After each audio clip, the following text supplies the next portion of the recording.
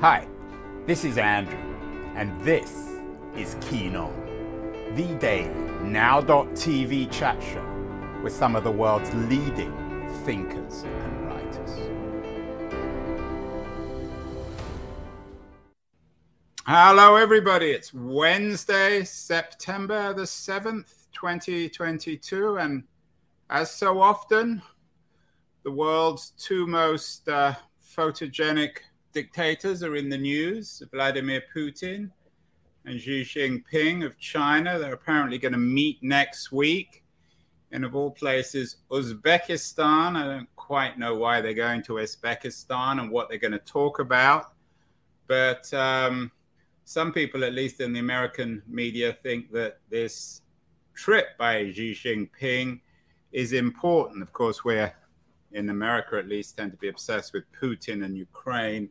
So Xi Jinping, even if he is perhaps the senior partner in this relationship, is often overlooked in terms of Putin. But not everyone overlooks Xi Jinping. Foreign Affairs this week has a piece, which they've had before, many other American periodicals, on the weakness of Xi Jinping, how hubris and paranoia threaten China's future. We've heard that one before. It doesn't necessarily seem to have had much of an impact on its future.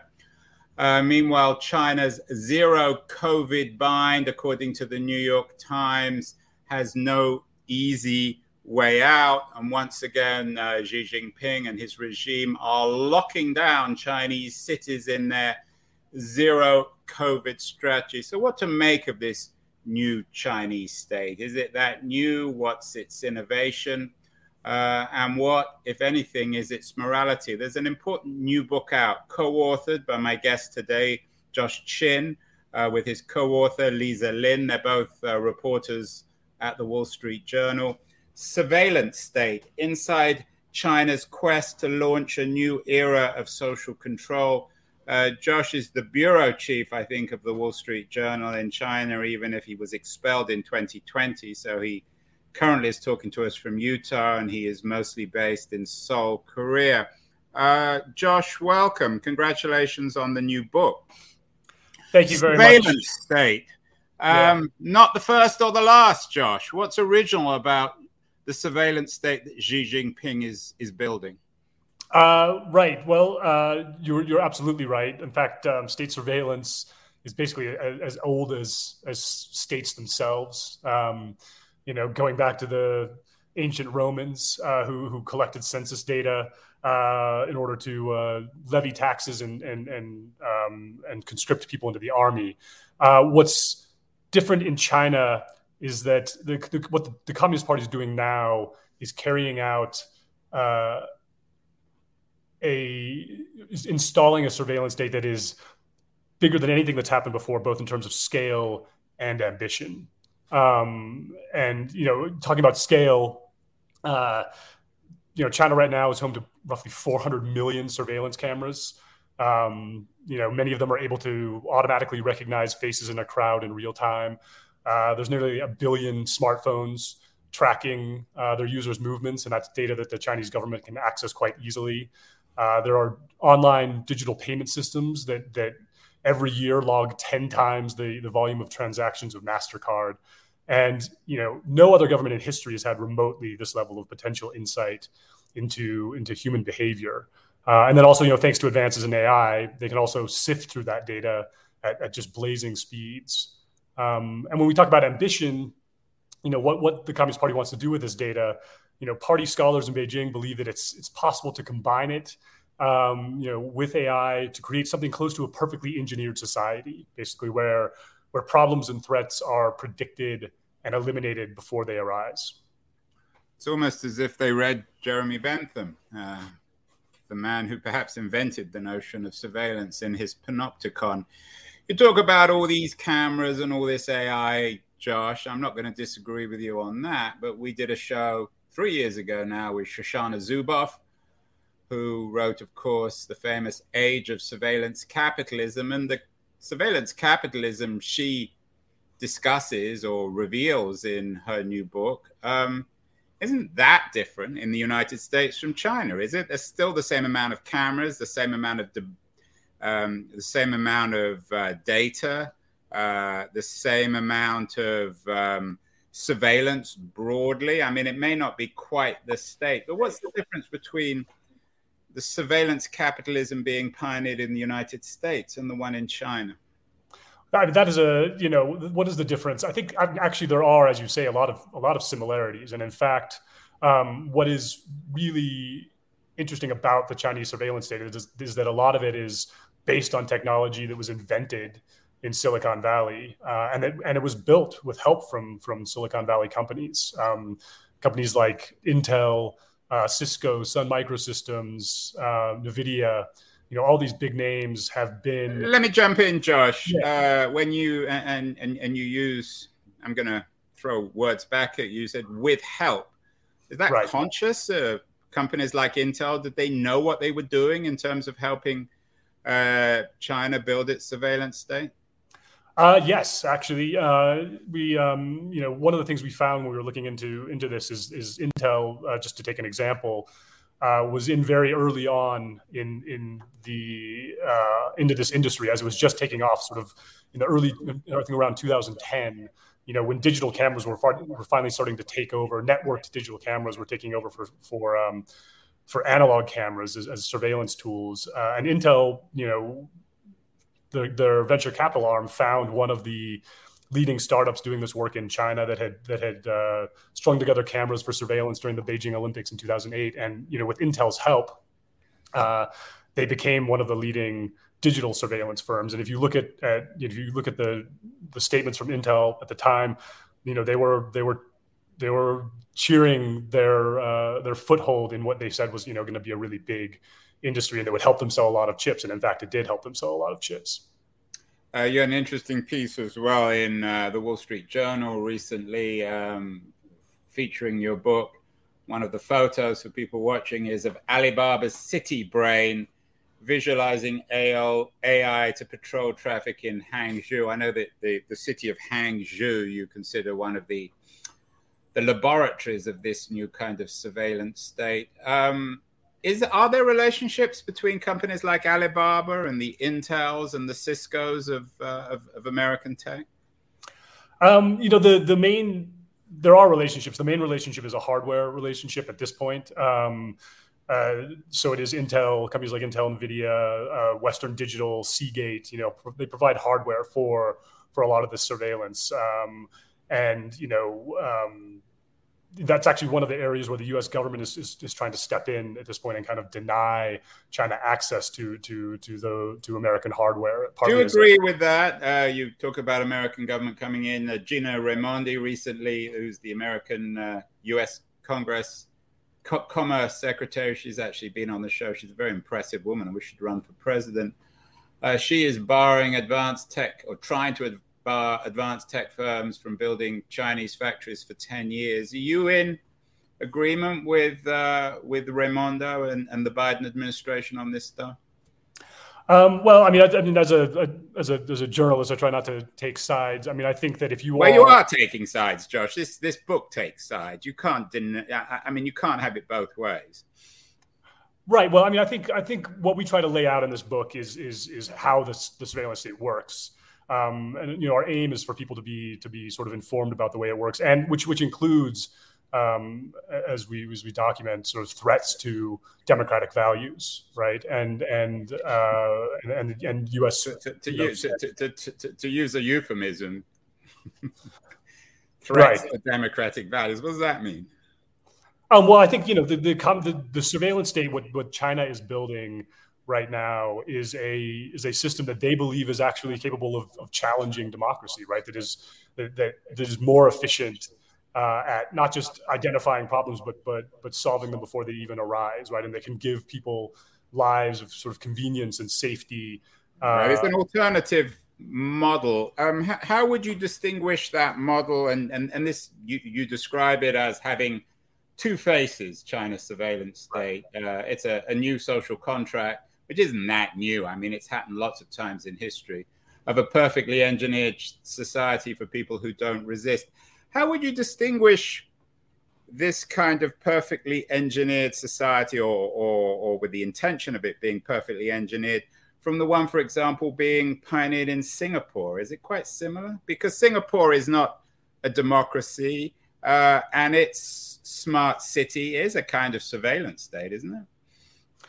Right. I think actually that's a very good comparison. In some ways, Singapore is a model for what China has wanted to do in the past politically. The Communist Party leadership used to look to Singapore as an example, and it's true. The Singaporean government does use a lot of these same technologies and in similar ways.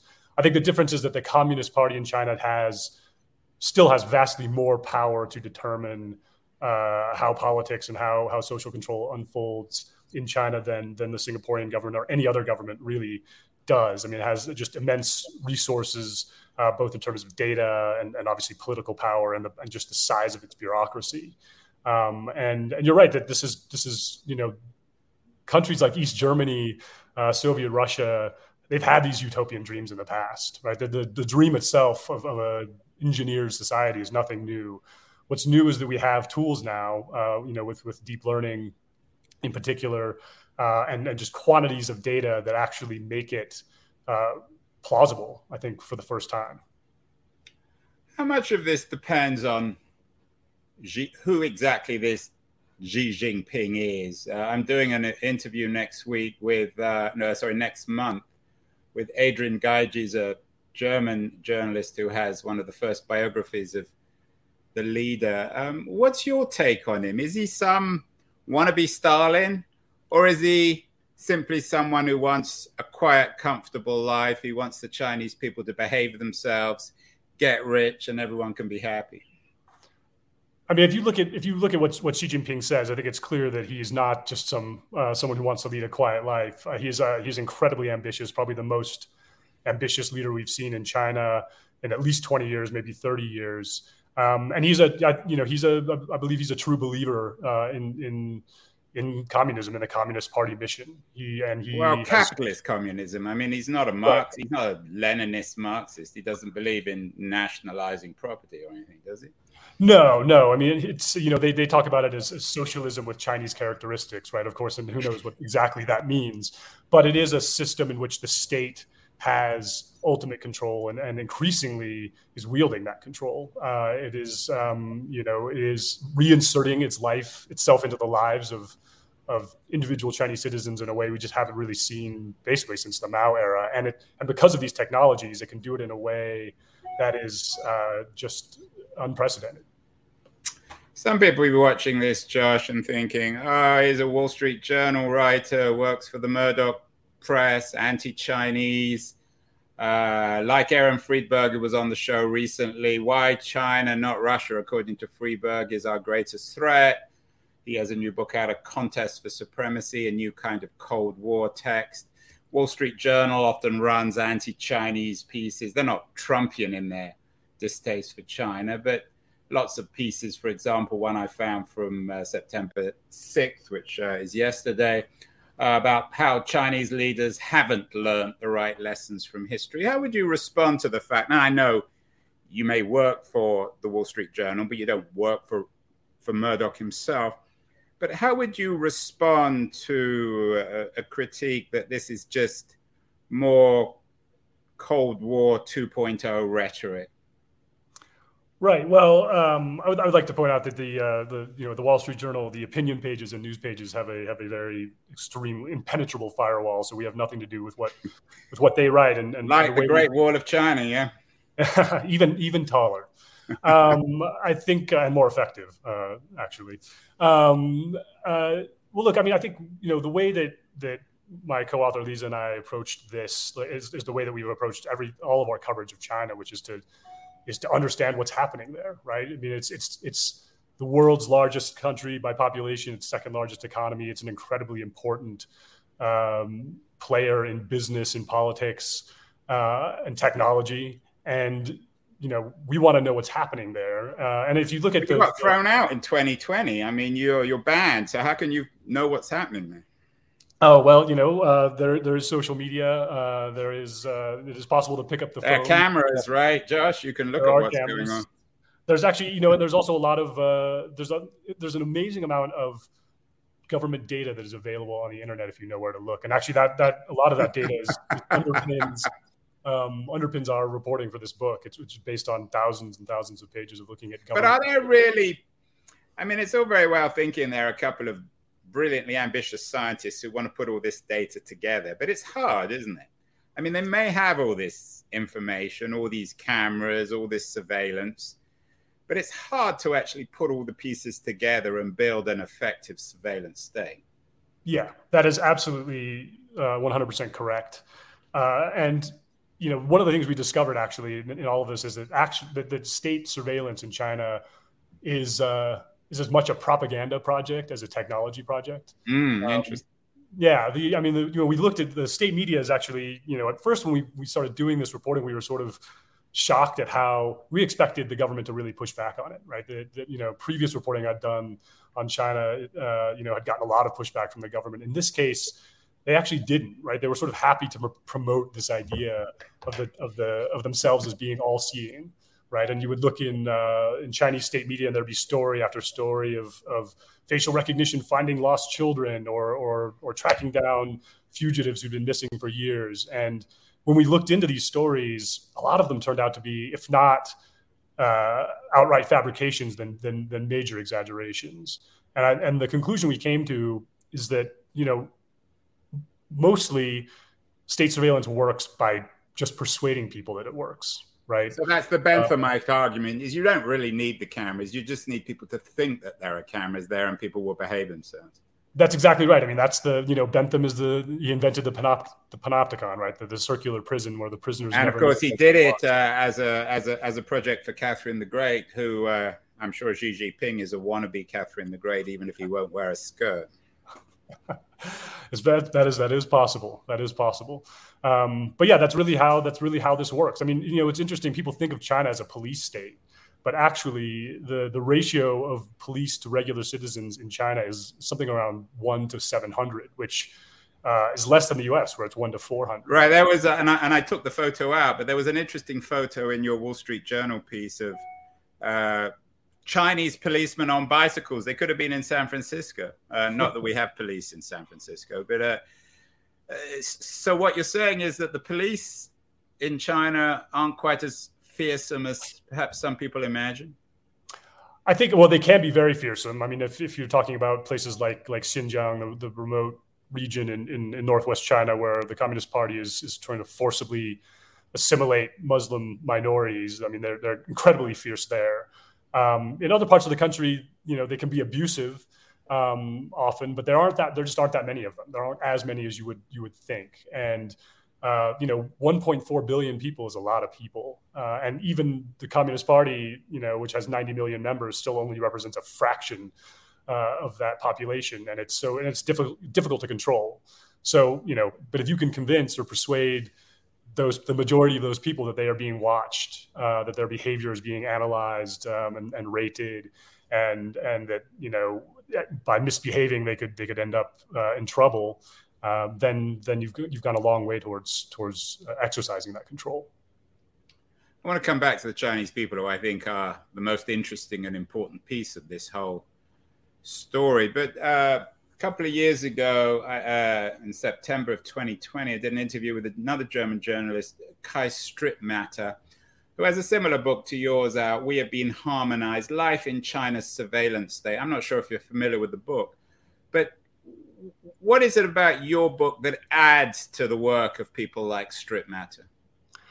Right. I have read Kai's book, and I think, it has a lot of really incisive observations. I think our book is benefits from being, first of all, from taking a little bit longer. It took us 3 years to finish it. And the reason it did is because we dove very deeply into the documentary evidence, in addition to interviews, right? I mean, we talked to a lot of people in China, in Xinjiang and Hangzhou, Beijing, Shanghai, but we also we really dove into the documentary evidence to try to back this up as much. What's your background, Josh? I know you live in Utah. You're based in Korea. You have at least half a Chinese name. Do you have Chinese background yourself?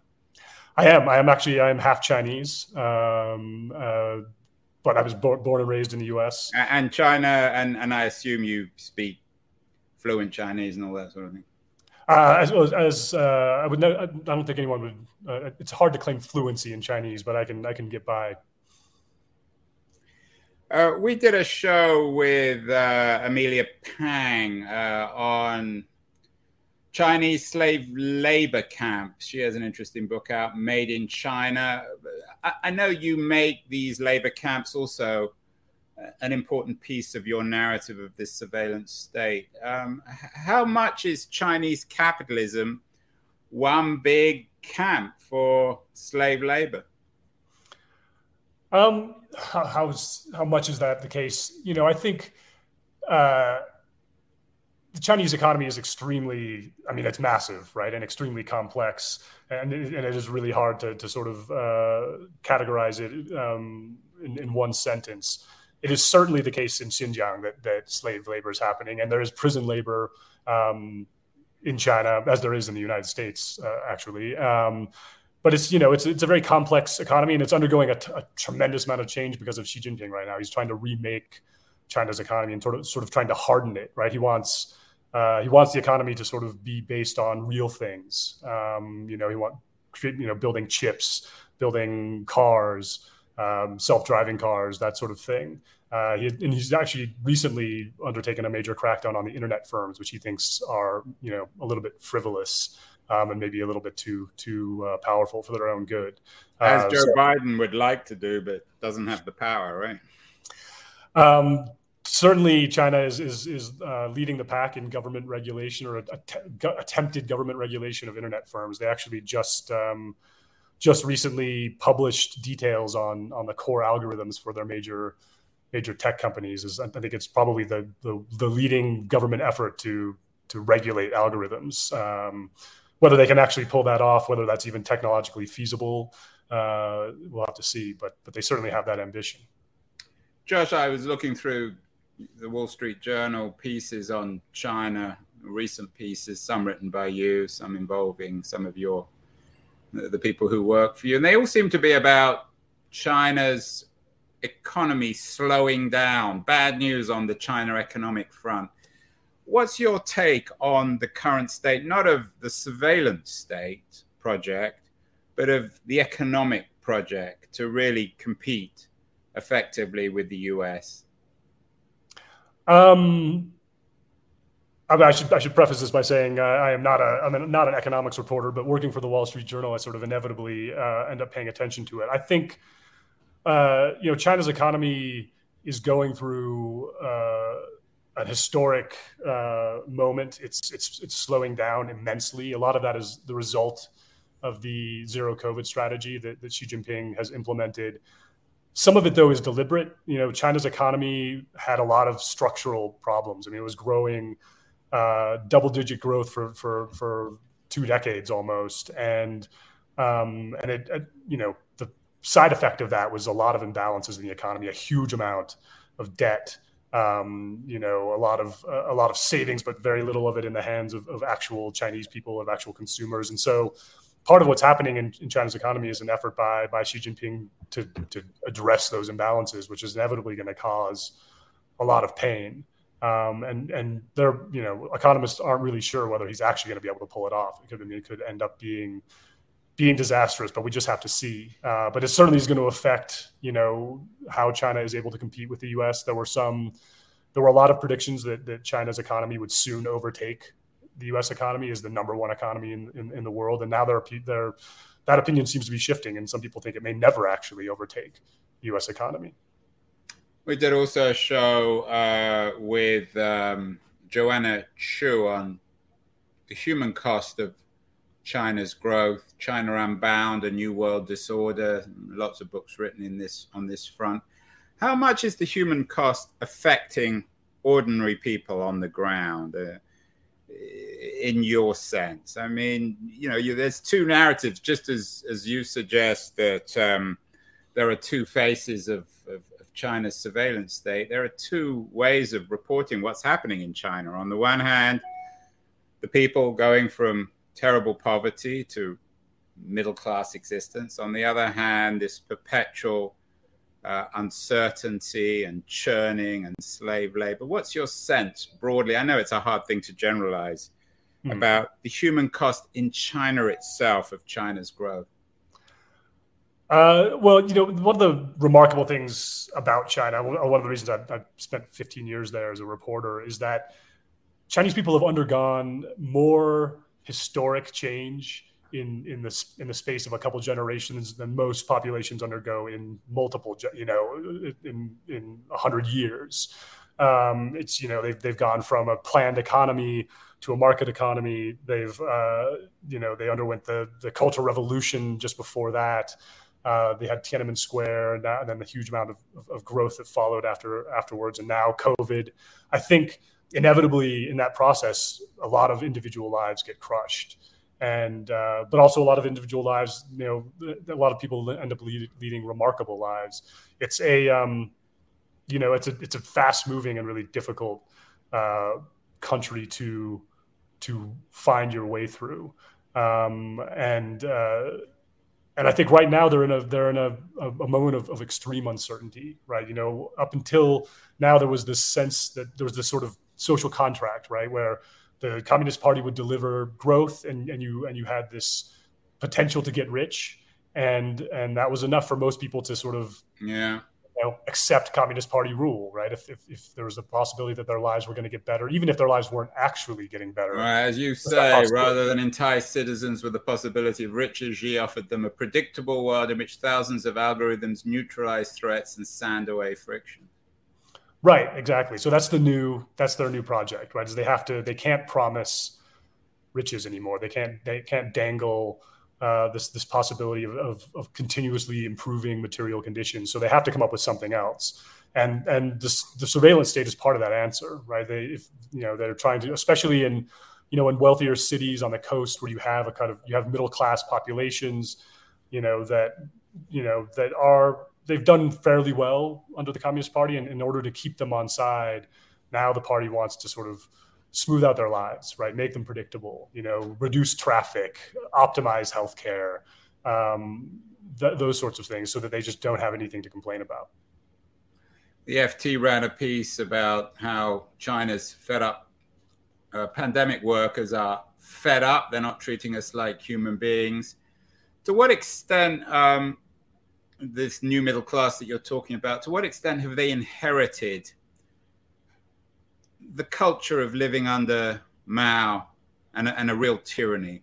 Do they understand? Is there a culture there which can live in a quote unquote surveillance state, know when to talk, when to switch the cameras off, when to avoid the cameras, when to go out into the street to have honest conversations? Right. Well, I think it depends on who you're talking about in China. I mean, there's certainly dissidents in China through the years who have developed those skills, right? They are very savvy at trying to evade detection. That's getting more and more difficult. It's more difficult than it's ever been, obviously, with the tools the Communist Party has in their possession. For regular people, I think there's always a perception in China that the Communist Party has immense power and control. And I don't think anyone in China doubts that, or as we were saying earlier, doubts the ability of the Chinese government to sort of peer into their lives. And I think I personally had this experience when I got kicked out of China, of this weight lifting off my shoulders that I hadn't even really been aware of when I was in Beijing. This just kind of constant low grade paranoia that sort of buzzes in the back of your mind, right? When you're in your home and you just assume that the things you're saying there could be listened in on. And I remember stepping off the plane in Japan, which was the only country with open borders at the time because it was the beginning of the pandemic, and just realizing that I didn't have to worry about that anymore. So I think a lot of Chinese people live with that.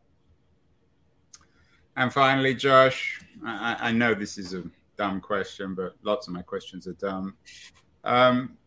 Do you get any sense of, we're not going to have Tiananmen Square again, but is it conceivable that there will be a concrete rebellion against this surveillance state in China? Are we missing the real story, in other words, by focusing on other parts of the world? Is something brewing once again in China? I think if you look back at Chinese history, the Communist Party has mismanaged things really terribly at various times, and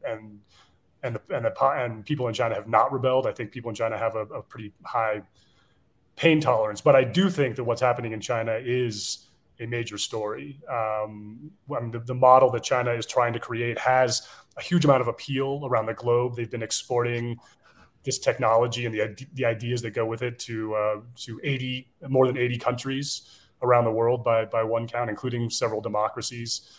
And this is especially in Africa, right? So yeah. So they're competing with the US. For better or worse, it is a new Cold War. And Josh's new book, which he co-authored with his colleague at the Wall Street Journal, Lisa Lin, Surveillance State Inside China's Quest to Launch a New Era of Social Control, is a really important new book. I think a very fair book about what actually is happening and not happening in China. It's a much more sophisticated, I think, take than either the China pessimists, China's haters, or the apologists. So congratulations, Josh, on that new book. It's just out. What else are you reading these days? Since I think people who are listening to this are probably I'm going to go out on a limb and assume they're interested in China. I'll mention two books. One is that I'm just started now. It's called The Backstreets, which is a short novel by Perhat Tursun, who's a Uyghur writer from Xinjiang who disappeared into the internment camps there in 2018. I think it's the first ever Uyghur novel to be translated into English, which makes it pretty significant. And it tells the story of a Uyghur migrant who travels to Xinjiang's capital, Urumqi, to escape poverty, which is a really common story there. Has some shades of Camus and Kafka. It's sort of existentialist. Uses winter pollution as a multifaceted metaphor for what it's like. Did the Chinese did they use the Uyghurs as a sort of the beta experiment for this surveillance state? Do you think? That is a debate that a lot of people have, whether Xinjiang is an experiment or whether it was like the end state of surveillance. I mean, what I can say is that you have definitely seen the systems that were implemented in Xinjiang being rolled out in other parts of China now, especially during the pandemic. That was one of the most striking personal experiences I had at the beginning of the pandemic in early 2020, was watching all of these residential compounds in Beijing get sort of locked up so that they only had one entrance, right? And so that everyone all the comings and goings could be observed by security personnel. And that's something that really was first rolled out in Xinjiang. And now you also have these health codes, right? That basically everyone in China has a health code now that measures their exposure risk to COVID, and it determines where they can travel, if they can travel at all. And those systems and the architecture and the way the data is handled definitely mirror what happened in Xinjiang a couple of years earlier. And final book suggestion, Joe? Yeah, so this one is on the economy. Since we talked about this, it's a book called The Bubble That Never Pops, which is a sort of contrarian look at China's economy by someone, an economist at Bloomberg named Tom Orlick. He's actually a former colleague of mine at the Wall Street Journal, but he is, it sort of explains why China's economy has continued to grow despite all of the problems it has, like the immense levels of debt that should have crippled it years ago. It's wonky, but it's, I think, really, as we discussed, is really important subject matter.